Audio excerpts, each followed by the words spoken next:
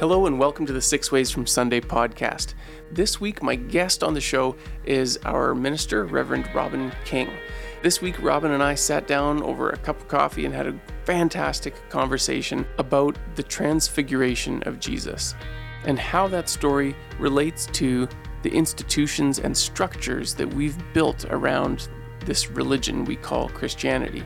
Not only the physical temples and buildings and churches that we've built over the last 2,000 years, but more the institution of religion, the structure of religion. What does it all mean? How does it relate to transfiguration?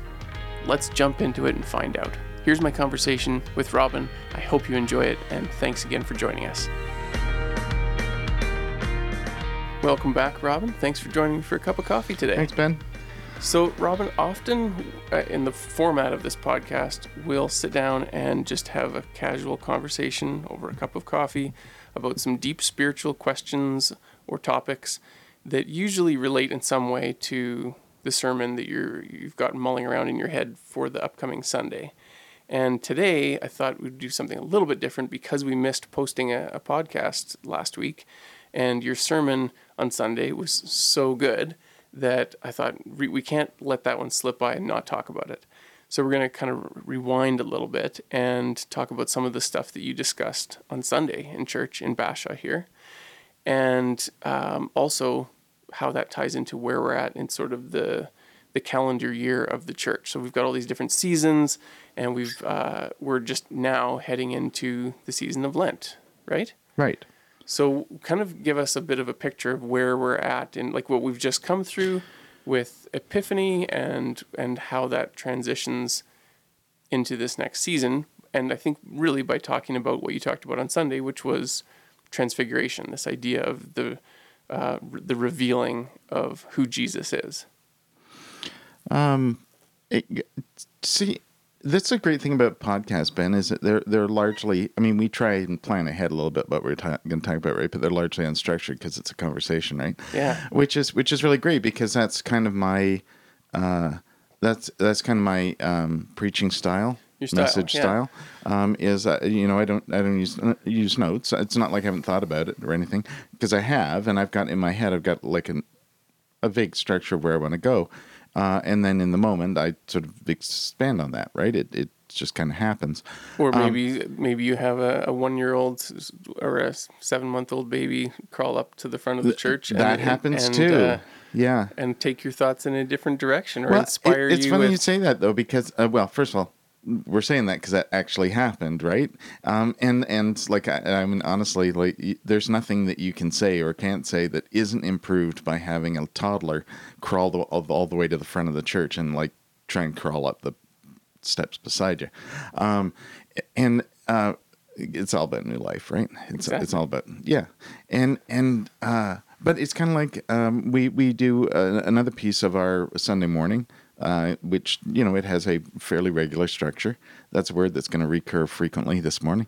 It has fairly regular structure. We have two pieces that are message, right? One that we actually call the message, which is the preaching part. But we have another time we call learning together, which is when we talk with the kids, right? Message for the kids, yeah. And just to be absolutely clear about that, the point of that is to have conversation with the kids. It's not to put them, get them to kind of sit there and be on display so that you can see that we have children. It's so that we can have a conversation with them, and hopefully we're all learning, right? That's why we call it learning together. And the great thing about learning together is that no matter what it is you think you want to talk about, wherever the kids go with that is where you're going to go. Yeah. Right? Yeah. And that's the great learning from that. And that's that, because they'll always go somewhere interesting, and frequently somewhere you weren't expecting. Oh, yeah. Yeah, right? You've had some real gems. Yeah, and 99 times out of 100, whatever comes out of their mouth is wisdom, right? It's gold. It's like more than they ever realize. I can't even begin to guess the number of times I've thought to myself, well, I'll just not do the sermon today because that was it right there in like 12 words. I'm going to take 20 minutes. I was away traveling a couple weeks back in Ontario, and Grayson said something while I was gone, wasn't it? Or was that a different week? Anyway, Grayson at one point on a Sunday when I wasn't there, Kelly was telling me that he said that we are made of light or something like that. Oh, yeah, that could have been, that was a couple of weeks ago. You're asking me to remember something from a couple of weeks ago. Yeah, So sorry, putting you on the spot again. I say that because you're also asking me to now remember what I said on Sunday morning 2 days ago. Where you're now already thinking about next Sunday, probably. It's mostly gone. Well, it's not gone, but exactly how I said it probably is, because I didn't write it down, right? And that's the thing about having structure. When I was in seminary, the great guy teaching the preaching class, it was excellent. It was he had. It was we were learning how to create form, right, and have structure, right, in what we were saying, and it was based on an idea that here's an ideal structure kind of thing, and that's great. It's really important. I'm actually somebody who, if I write something down and read it, or at least have notes, I will sound like I'm reading it. I really admire people who don't, like who can have notes or read something off their phone and not sound like they're actually just reading it.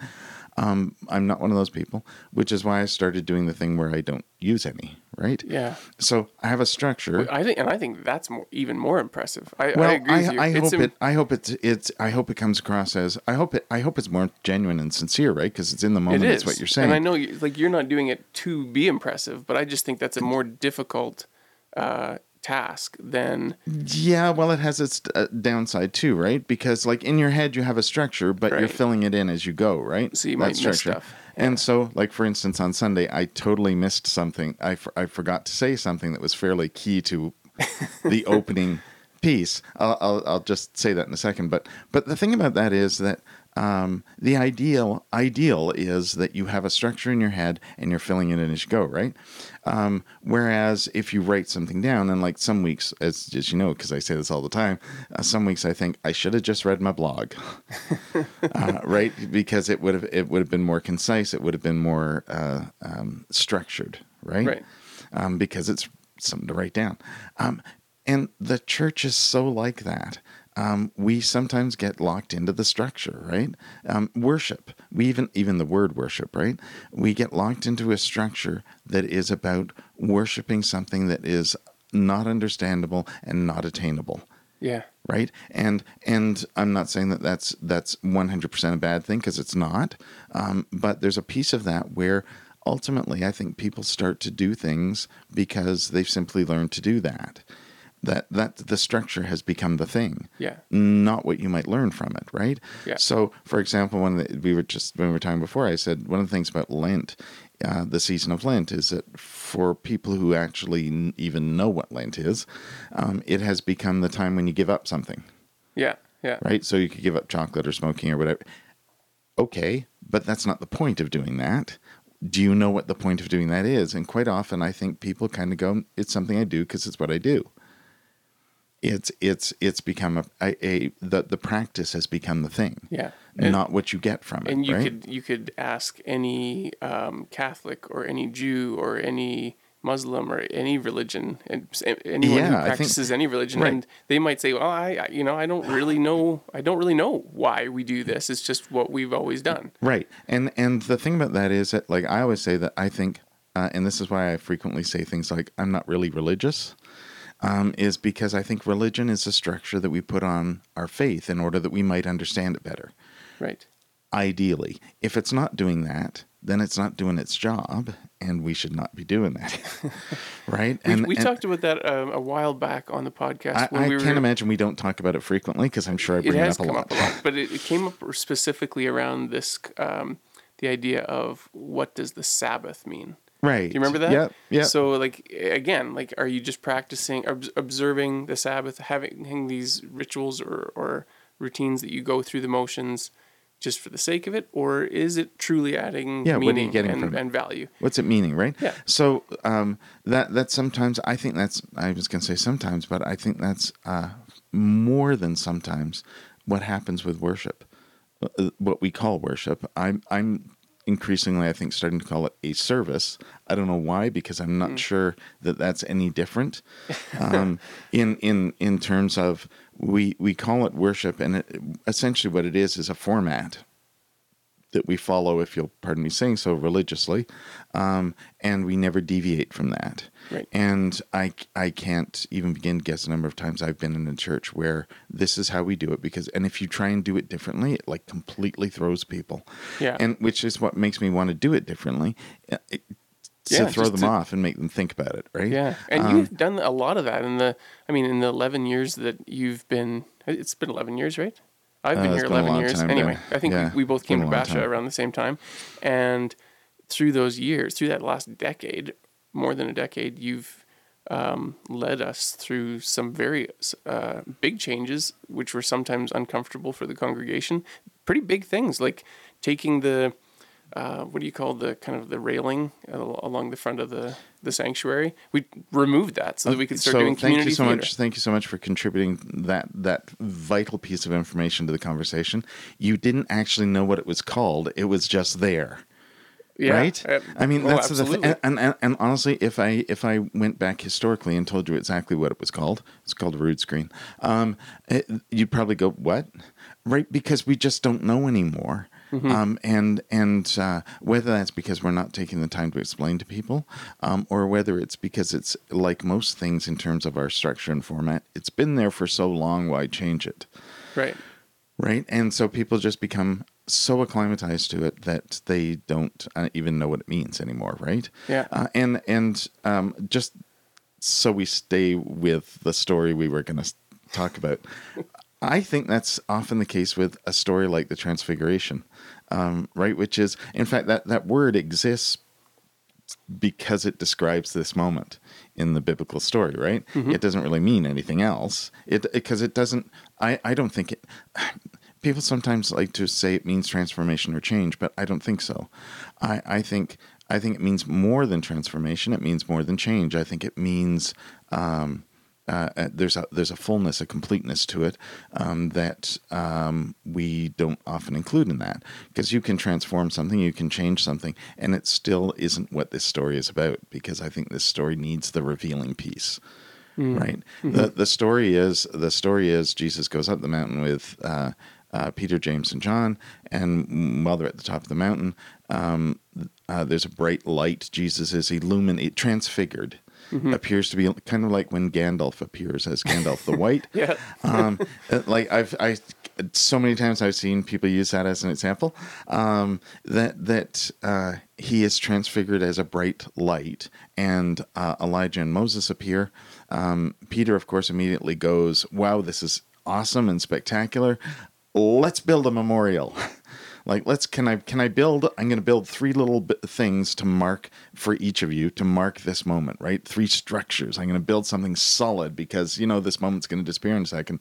So I'm going to build something solid. Because structures last longer than right, we do. They'll last forever, right? Outlive us, yeah. And then a voice is heard. There's a voice heard from the cloud saying, "This is my beloved son with whom I'm we're using, I think this year's Matthew. And so in Matthew, there's a voice from the cloud, and God says, "It's my beloved son with whom I'm well pleased. Listen to him." That scares the bejeebers out of the disciples, who are cowering in fear on the ground, until Jesus says, "Don't be afraid, come with me," and they go down the mountain. So that's the moment. To me, that's Transfiguration.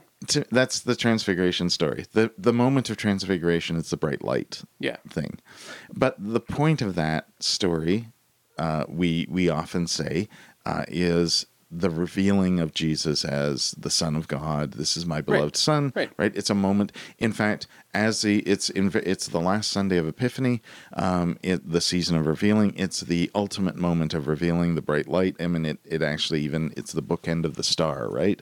The star marks Jesus coming. That's why you brought that up in church on Sunday too. Is that the parallel of the star leading the way to illuminate? Yeah. So now here's reveal. Jesus fully illuminated, transfigured, and off they go down the hill. And this is, although we put it at the end of Epiphany and right before Lent, the story doesn't occur chronologically there. It's for the Gospels, it's kind of the moment between Jesus' ministry and teaching and on the way to Jerusalem to die now. So it's, in fact, literally going off the mountain down into the valley, right? Yeah. But the thing about this story is, And I so many commentaries last week. I just reading through various commentaries of people saying, particularly if you're going to talk about the transfiguration with children, don't explain it. Don't even try to explain it. Just tell the story. Let the story speak for itself. And even with adults, don't try and explain it, because you can't. It's the ultimate miracle story, right? It's a miracle.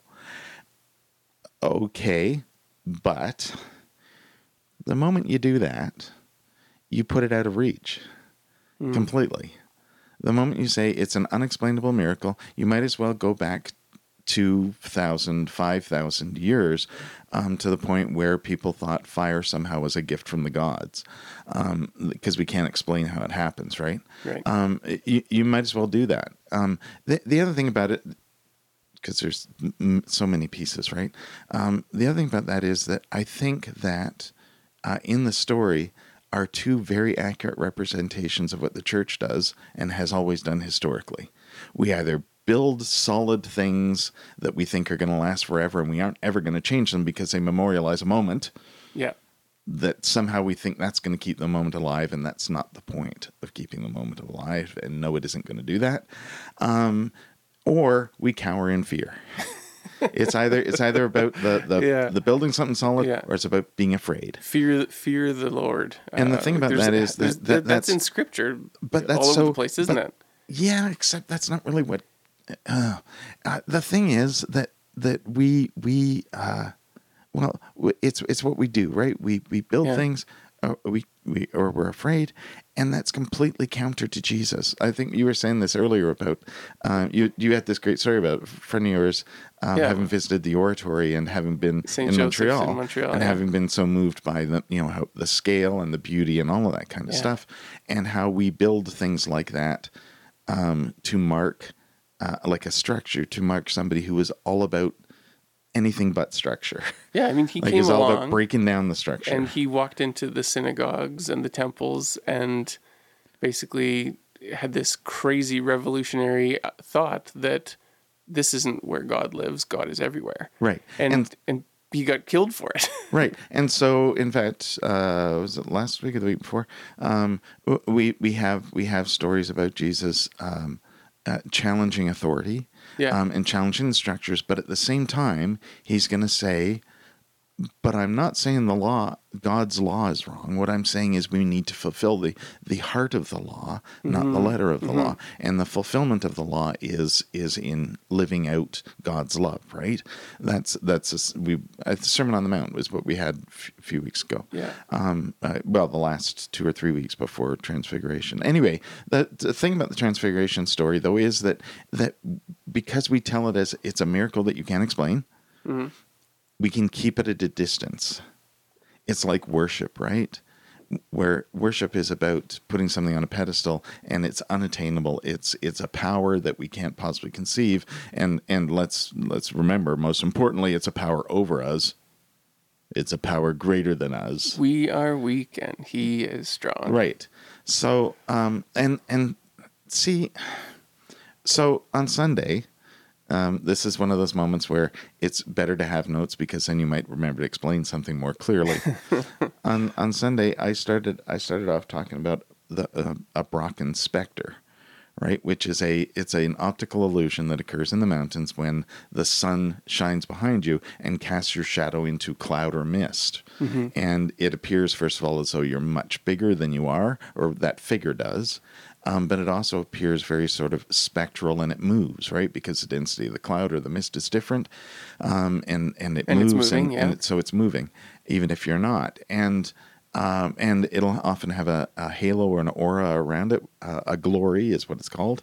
That is the light reflecting and refracting off of the droplets of water that's in the mist, right?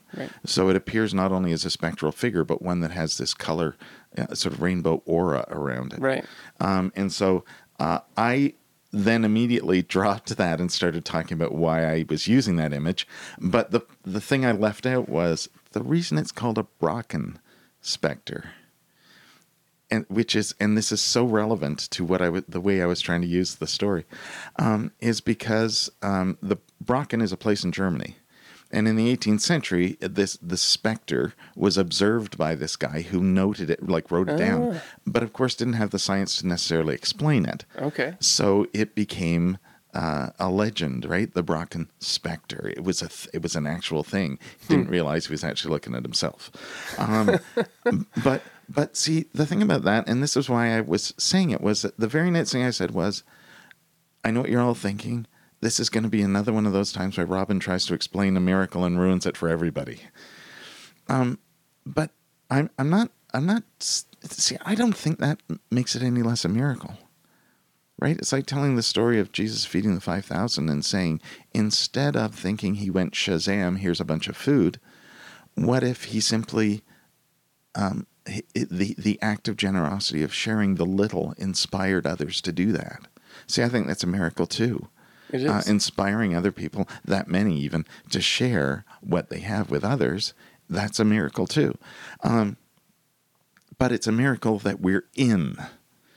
And that's the thing about the Transfiguration story is the only place we're in this story for most people is where either the disciples who want to build something or the disciples who are cowering in fear. Yeah. Nobody wants to be Jesus in this story. And I think we are Jesus in this story. We are 100% Jesus in this story, and it's 100% about what being Jesus reveals in us, not just the revealing of Jesus. Right? Because if we're short version, if we are telling people that God is in everything, and that God is love that connects us. God is the greater power in whatever language you want to use to describe God, the fabric of creation, and that we're all connected. We are one. We like to sing, we are one. And yet we're unique, right? So we're acknowledging our uniqueness, but the presence of God is in all of us. We remind people to look for Jesus, to see the face of Jesus in others, right? We're always saying stuff like that. But then the moment we have an opportunity to say, look, here's Jesus in you, we go, nope, it's a miracle. That's Jesus. And we hold it at a distance. And I think that one of the things about this story that's so amazing to me, that's a miracle to me, is that if Jesus is in us, if God is in us, we simply need to shine also. Right? We need to have our moment of transfiguration. We need to be open to that happening. And that doesn't mean we're going to be able to attain a level of perfection that we expect of Jesus. It means that we're going to live out the truth that is us. And I think that's the point of this story. Jesus is revealed for being truly Jesus. So why would I not want to see who is truly Ben? Why would I not want to see who is truly anybody? And I think the thing about Jesus is that Jesus is constantly reminding people that living out what is in your heart is the fulfillment of what God intended. Yeah. You had a great, you were talking about the learning together and how that's one of the two parts of our Sunday morning worship service. Or it's the two sort of message parts, I guess. And on Sunday you had a children's story that really shared that message. Yeah, it was in fact, I even kind what was the name of that book? I kind of struggled over this when I was telling the kids. I think I initially kind of went, I have a story, and then I went, well, it's a book. It's not really a story, and the thing is, because it's not really a story, but it is. It's called "You Are All Kinds of Wonderful," I think, or something like that. See, this is terrible because it's already gone out of my head. It's a good book, though. But essentially, what it's about is how you have all the bells and whistles in you. Yeah. Right. Yeah. And the thing is to ring your bell. Right. You need to, and I saw it as just like a really another cool way of saying shine. Yeah, right. Shine your light. Yeah. But not to overpower anybody or to blind anybody. Bright light, right? Not to overpower, but to share who you are in a way that kind of like Jesus with the salt and light image. The salt is meant to bring flavor, right? It's meant to season. And that's what we're about, right? That's why this is almost like a perfect little progression, right? Because leading up to Transfiguration, we heard, you are blessed. Then we heard, you are salt and light. And then we heard how that's the fulfillment of the law. And then Jesus starts in the rest of the Sermon on the Mount, he starts talking about the law. And then we get this story about the Transfiguration that's about shining the light that is the truth of you, and what's at your heart, what you are truly about. And then, of course, ironically in the story, the voice of God says, listen to him. And then we so often don't. Or we use Jesus' words as a way of, or even the Bible's words as a way of backing up what we think rather than learning from the story. Yeah, which is not right? being open And to it at all. That story, that book about all kinds of wonderful that are in you, goes through not just the various ways in which you might find that wonderfulness in you, but reminds you that you have to learn to, right? It's actually a book about kids, for kids, that you need to learn to not only learn to find the wonderful that is in you, but you also need to learn to show it, right? Yeah. And see, to me, that connects with Jesus, because that's what Jesus is about. Jesus is about you finding the wonderful that is in you and then living that out. I like how the author frames that, because the message really to me is that it's not reasonable to expect that you're just going to know exactly how to be you right off the bat, and that you'll know what all of those gifts and bells and whistles, like they say in the book, are. You have to discover them. Right. And even after discovering them through living, there still is a process of learning how to express that. And one of the most wonderful things, and I'm sorry, I just grabbed this. It's You're All Kinds of Wonderful. It's by Nancy Tillman. Okay. She's written a series of books. They're all beautifully illustrated. They're awesome books. I recommend them to anybody. Think of how different the world would be if we actually did that, because how often we do exactly the opposite, right? We tell people. In fact, there's a great page in the book where it's a little kid looking up, and it's a monkey in a tree, and it's about how you shouldn't listen to people tell you what I'm this, so you should be too, and you're going to be this. Because you don't want that, right? You want to find who's truly you. And so it's one thing to be, and I think I'm stealing this language from Jeff Kirby, but who wrote a book called The Jesus Apprentice. But to me, it's less about worshiping an unattainable deity. It's less about even Jesus the teacher, or Jesus the rabbi, and more about Jesus the mentor. Right? And friend. It's not teaching us to be different or teaching us to change, even teaching us to transform.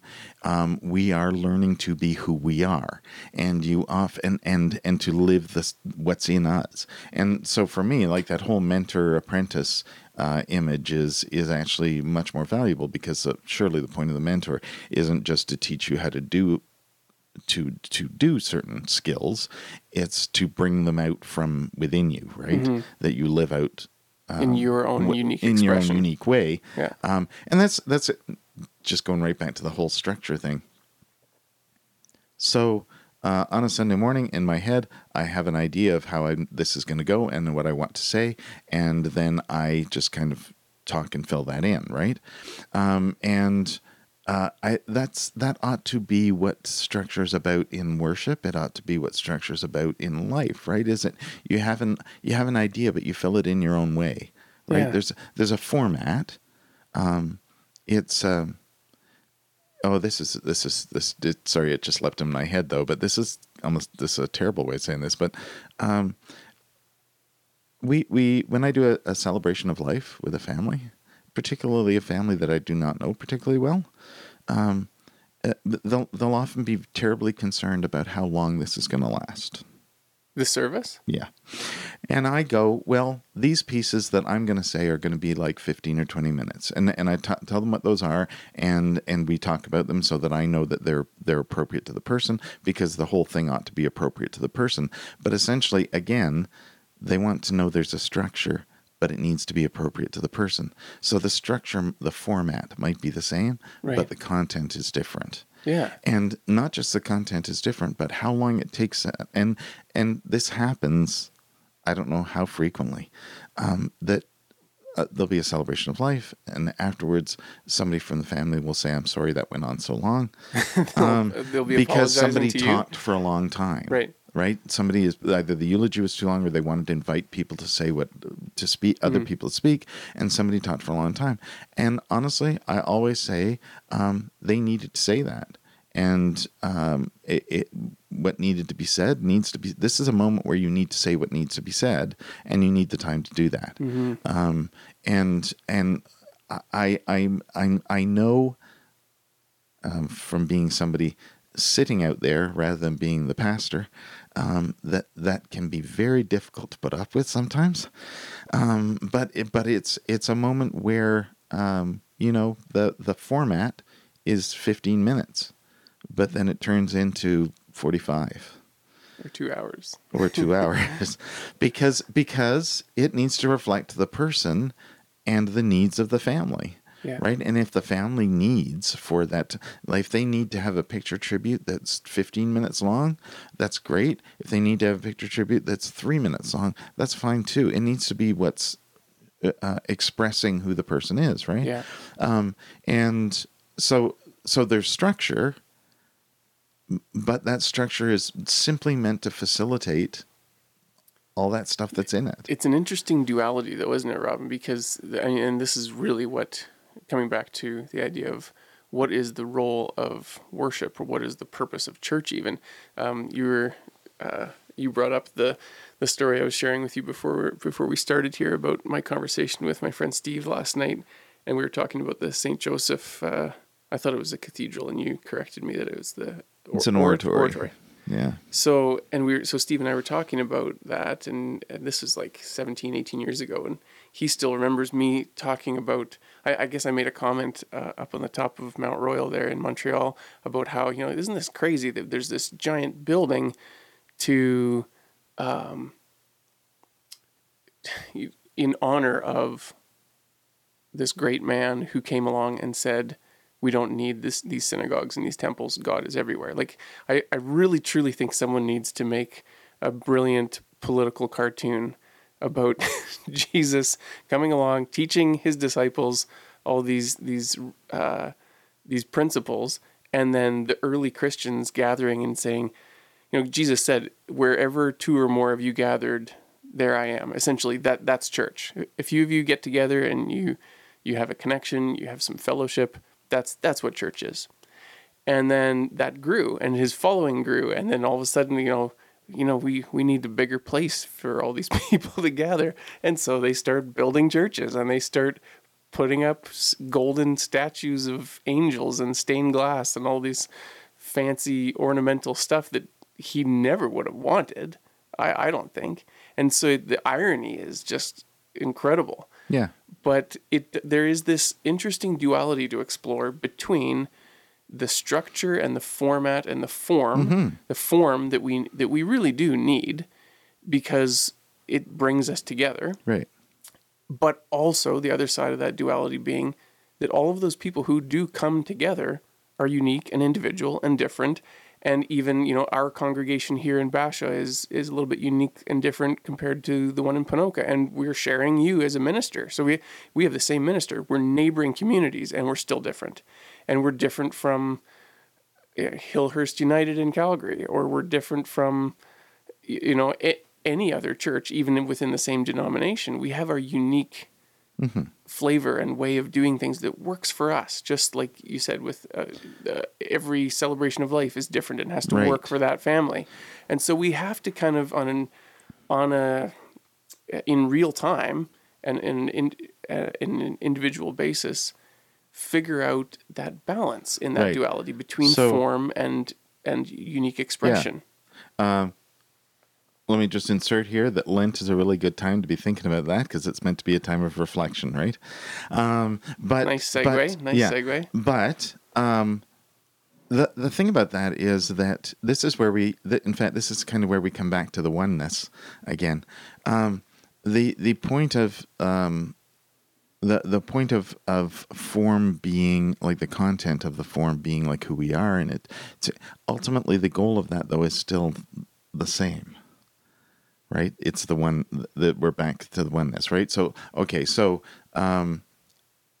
we have a different way of doing things, but ultimately our goal is to hear the story of Jesus and how that teaches us to live. It's about living out the love of God. What's our mission thing is living God's love, sharing God's love, right? Yeah. That even though we might do that differently than somebody else, that sort of gathering piece, how we gather, ultimately that's our goal, right? And hopefully for most churches, for all religious institutions, ultimately the goal ought to be people learning to live better, happier, more fulfilling lives based on love. It's so interesting that you framed it that way and described it that way, because when I was talking to Steve last night, he said, we haven't really, in our 20 years of friendship, we haven't really talked much about our beliefs or about religion. And he said, and I know you're a church-going guy and stuff. And he said, so let me ask you this, Ben. What does church mean to you? Like, what is its role, or what is its place in your life?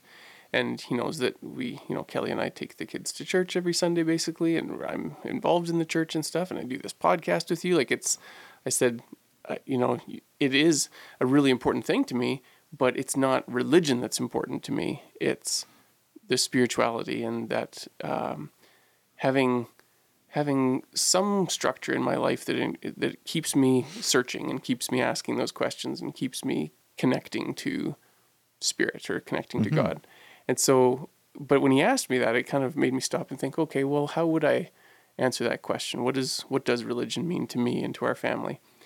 And one of the big things that I said to him is that really it's about just getting together with people that we enjoy being around, sharing some food. Like everything we do at church somehow connects to a meal or having coffee, or, we have these soup Sundays where people take turns making a pot of soup, and we just share a meal after the service. Okay, hang on a second. Again, you're describing the thing though. You're describing you're describing the action, the form. What actually happens when we do that is we're people are talking, right? They're sharing thoughts, ideas. We're creating community. People are feeling like they can be themselves. Honestly,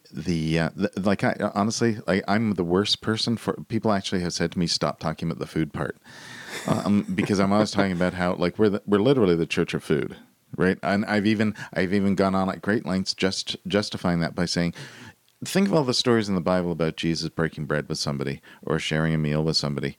And see, in my head, I imagine that as the writers were writing that stuff down, they were collecting their stories and writing those things down. They got to a point where they went, oh, crap, another food story. I'm not putting this one in. I'm not mentioning the food this time. Because I think somebody like Jesus would have intuitively known that is the common ground, right? It's the one that we all got to eat, we all got to drink. That's why we have bread and water images, right? Mm-hmm. That's bread and wine. All of those things I think happen because that's a common ground for us. No matter what you believe, whatever you think, where you're from, what color, shape, or anything age you are, you still need to eat and drink, right? Yeah. And sharing in that creates a common ground. Mm-hmm. And then the question was, for what? What are you going to do? Excuse me. What are you going to do with that? Yeah. What are you going to do with that common ground?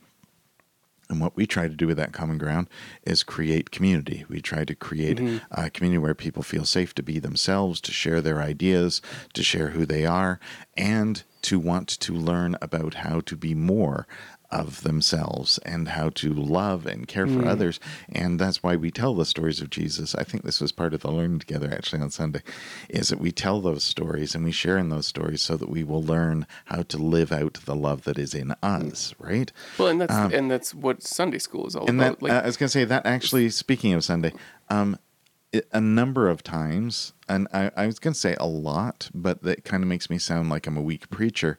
But the learning together is often longer than the message in terms of duration in the service, right? So if you're looking at the format of a service, Yeah. right?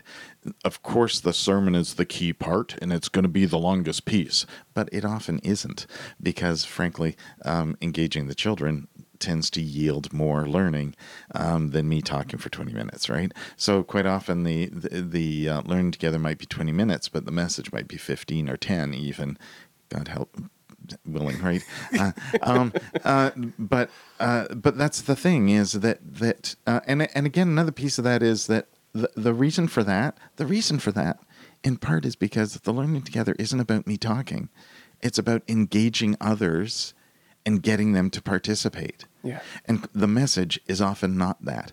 I just trying to think of who that way back when I was back in the day, and I grew up in a quite high Anglican cathedral environment, right? Where sacrament and structure and form, that was a everything. lot of everything, right? Yeah. But I also remember the dean back in the day saying, I think he was the one who said, and I've heard others say this too. Preaching is a lot like drilling for oil. If you haven't struck anything in the first 10 or 15 minutes, stop talking. And I have heard preachers who talk for half an hour, and I think you should have stopped after 5 minutes.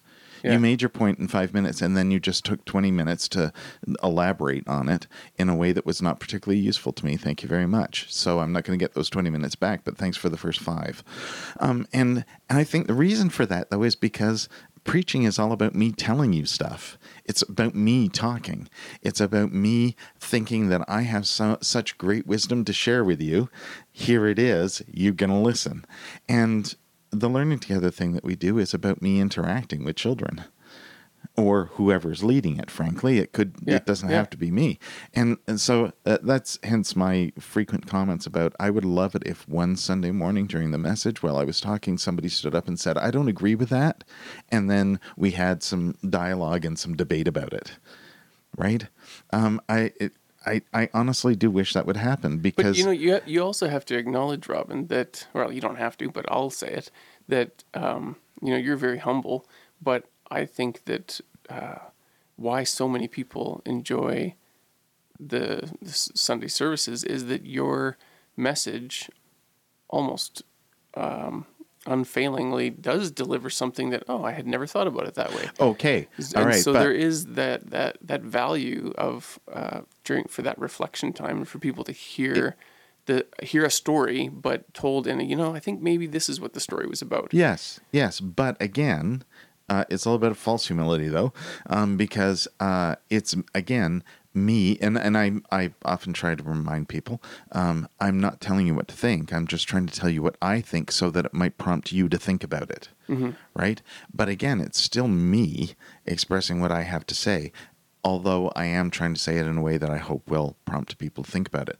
And hopefully I'm not saying necessarily what people want to hear, but that they need to hear, right? I hope. I hope. I'm also not particularly happy to say this, but I have backed away from things occasionally, simply because I thought where I would go with this is considerably far beyond where the people sitting in front of me are going to go with this. And I'm often really not great with, like, I like to use a lot of pop culture references, which I'm sure many people don't get. I'm overjoyed sometimes when they do, every now and then, Star Trek reference, and somebody will go, yeah, I got that. Yeah. But the point is to get people to think about it. Right. And while that's great, I also think there's a real value in, and this is why I think things like the food part is important to people, is because that's the opportunity for you to not necessarily have to just listen, but to participate. Yeah. Right. And I think, but you should have been participating during the service too. Well, and that's why we stand up, even if it's more passive. It's a more passive participation. And the response. a format of prayer that even in prayer, right? yeah. The idea is to invite people to participate. It's not to impose a structure on them in order that they might follow it, in order that they might learn the routine, right? And again, that's a thing about Lent, right? Is that at some point we learned the routine. And that's fine, except if the routine is not yielding you any personal value, if it's not helping you be more introspective, it's not helping you reflect on yourself, on your how you are. Are you in fact living out what, if you've been going to church every Sunday since last Lent, what have you learned? And by the way, if the answer to that is, I'm not much, I'm guessing, then that might also not be just you. That could be where you are, right? And so it's worth, again, I don't mean abandon it, ask questions about it, right? I think one of the things about having structure, religion being structure, is that we are often, that's one of the moments when we are most not like Jesus, because we're not willing to challenge the structure. We're not willing to, we're so comfortable in it. We're not willing to say, well, you know what? I'm comfortable with that, but I'm not getting anything out of that anymore. Yeah. And unfortunately for most people, that's when they walk. Yeah. They don't ask questions. They don't challenge it. They don't say, how could I participate in this in a way that could make it be better? Even if it's simply critique, they simply stop going. And I mean, both of the churches that I serve, I'm sure there have been people who have simply stopped going because they have found other things that are more rewarding. I'm sure there are, because I can't imagine there isn't a church where that's happening. When Kelly and I lived in Halifax for a while, we kind of went shopping for a church home, like a place that we would feel like we felt at home and belonged. And we still talk sometimes about a couple of different churches that we went to once and almost ran to the car afterwards. And we refer to those as the scary churches. And eventually we like really felt at home at St. Andrew's United, which was like a block from the apartment building that we were in. And I got involved in the choir there, and it was awesome. But I'm glad that we tried out a few other places that were very different from we both grew up in the United Church, and we went to some churches that were very different from that format, that form. And a lot of the style of worship, what felt weird and foreign and just kind of off-putting to us, was that it did feel sometimes like it was just kind of worship for the sake of worship. And this is something that Kelly's always said to me. She's said, I don't think that God has ever said, I want to be worshipped like a king that's just up on this throne and wanting everyone all these followers to just bow down and worship his majesty and royalty. And there's a lot of worship songs that even sound like that have that message, that God on high, God is this, like you said at the beginning of this conversation, this distant, up on a pedestal, unattainable perfection, and we are these sinful, awful, broken beings that will never have that kind of glory or that kind of, and I get it that and everyone sees it differently and to each their own, and it works for some people, I think, but it doesn't work for me. I don't think that, just like Jesus came along and said, we don't need these synagogues and temples and structures. Well, I also don't think that he ever came along and said, I want to be worshipped. I want to be idolized. Let me just clarify though. Let me just clarify that though. I don't think Jesus kind of went, we don't need synagogues, we don't need temples, we don't need this, and we don't need that. I think when I say, and actually I've been called on this before, although ironically I was called on this in a situation where I was actually explaining what I meant by it. But I'm not suggesting for a minute that Jesus was all about destroying all structures simply because they're structures. I think Jesus' point, very much like he says in Matthew records him saying in the Sermon on the Mount, it's about the fulfillment of the law, right? I come to fulfill the law and the prophets, right? Couple that with Jesus saying the greatest commandment is love God and love your neighbor as yourself. On these two commandments hang all the law and the prophets. Of course, what he means is the fulfillment of things, right? And the point of that is that if the structure is fulfilling, that's great. And this is the thing about religion, is that then that's why I say about church on a Sunday morning, or whatever day of the week it is, or whatever means it is that you're connecting with church, air quotes, if it's fulfilling in a way that helps you shine the love that is in you, that's great. If it's not doing that, it's not. And I think when Jesus talks about the things he wants to challenge and the things he wants to break down, that's what he's talking about. So it's not just wholesale destroy everything. It's about although let's be fair, there are lots of churches that could benefit from that.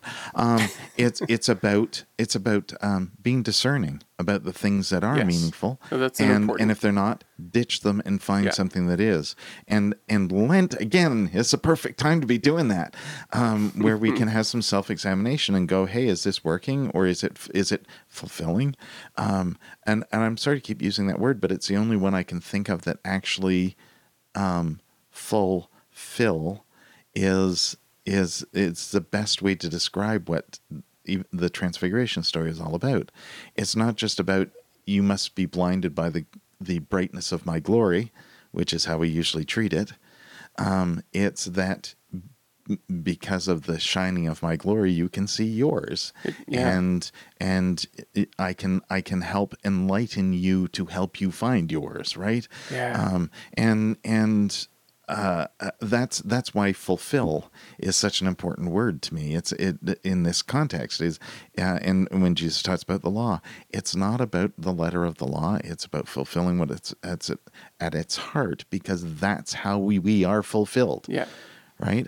And you can't do that with a Jesus that you're afraid to get close to. Right. So well said. It's kind of like people who people always talk about what does heaven look like. I have no, and just so we're clear, I have no idea. But I've never been there. I'm pretty sure. I'm pretty sure that heaven, however we describe heaven, however we even use that word, I'm pretty sure it's not like going to a rock concert in a big stadium where the band is way the hell down there and I'm in the back row. At least I'm in the building. That's not the point. That's not the point. See, however it is, however it looks, I envision that it's the moment of, that's the moment of perfectness. It's the moment of completeness, the moment of complete fulfillment in which you are one with God, right? And whatever structures or forms we make in this world, if their intention is to help us fulfill who we are, I think that's great. Even if it's not for me, that's why that would be my argument why we have so many churches. It's not because you guys are wrong. It's because we each do things that fulfill us differently. But again, from the oneness of God, we come to the oneness of the point of that fulfillment is. Yes. And how we get there, that journey, those journeys are all different. That's where it all goes crazy, and everybody's different. Yeah, just like the biodiversity of nature and of all of God's creation. It's a really important distinction you make, Robin, that Jesus didn't come along and say, and I think I almost made it sound that way, that he came along and just said, yeah, we got to tear down all this structure and all these buildings. He was about the fulfillment of it. And so whether we're looking at the structure and form of our religious practice and the structure that we place around our beliefs, whether we're looking at specifically this element of that we call worship, I don't mean to suggest that worshiping and worship music and all of that is just rubbish. It's obviously it brings a lot of people closer to God, and for me at times it does too. And I just think that for me,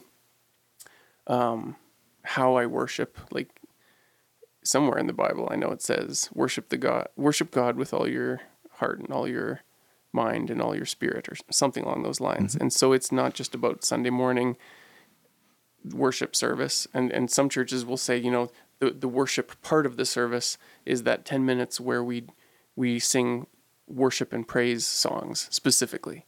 So it's, you know what I mean? And like, I think that it's exactly that. It's do it with your whole being and with your whole living. Yeah.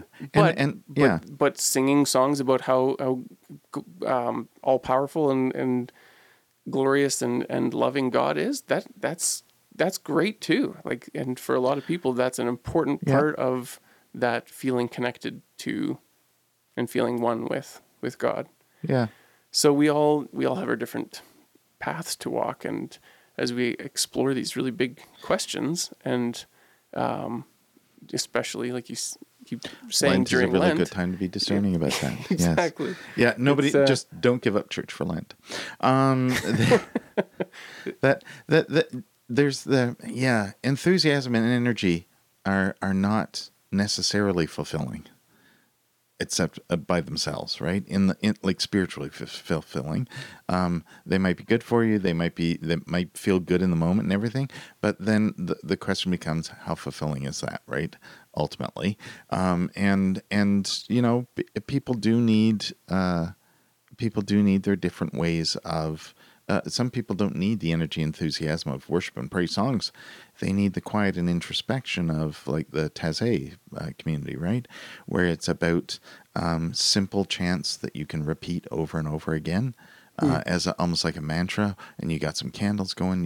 It's quiet and it's reflective, right? And other places they need like Hillsong, right? Where they need the big bands Australia, I think Australia or New Zealand, Hillsong, where it's all about like everything's like sort of high energy, or even the songs that are more reflective are intense, right? Yeah. And I love some of their stuff. Don't get me wrong. I just think again. Even words coming out of my mouth, you should be discerning about it, right?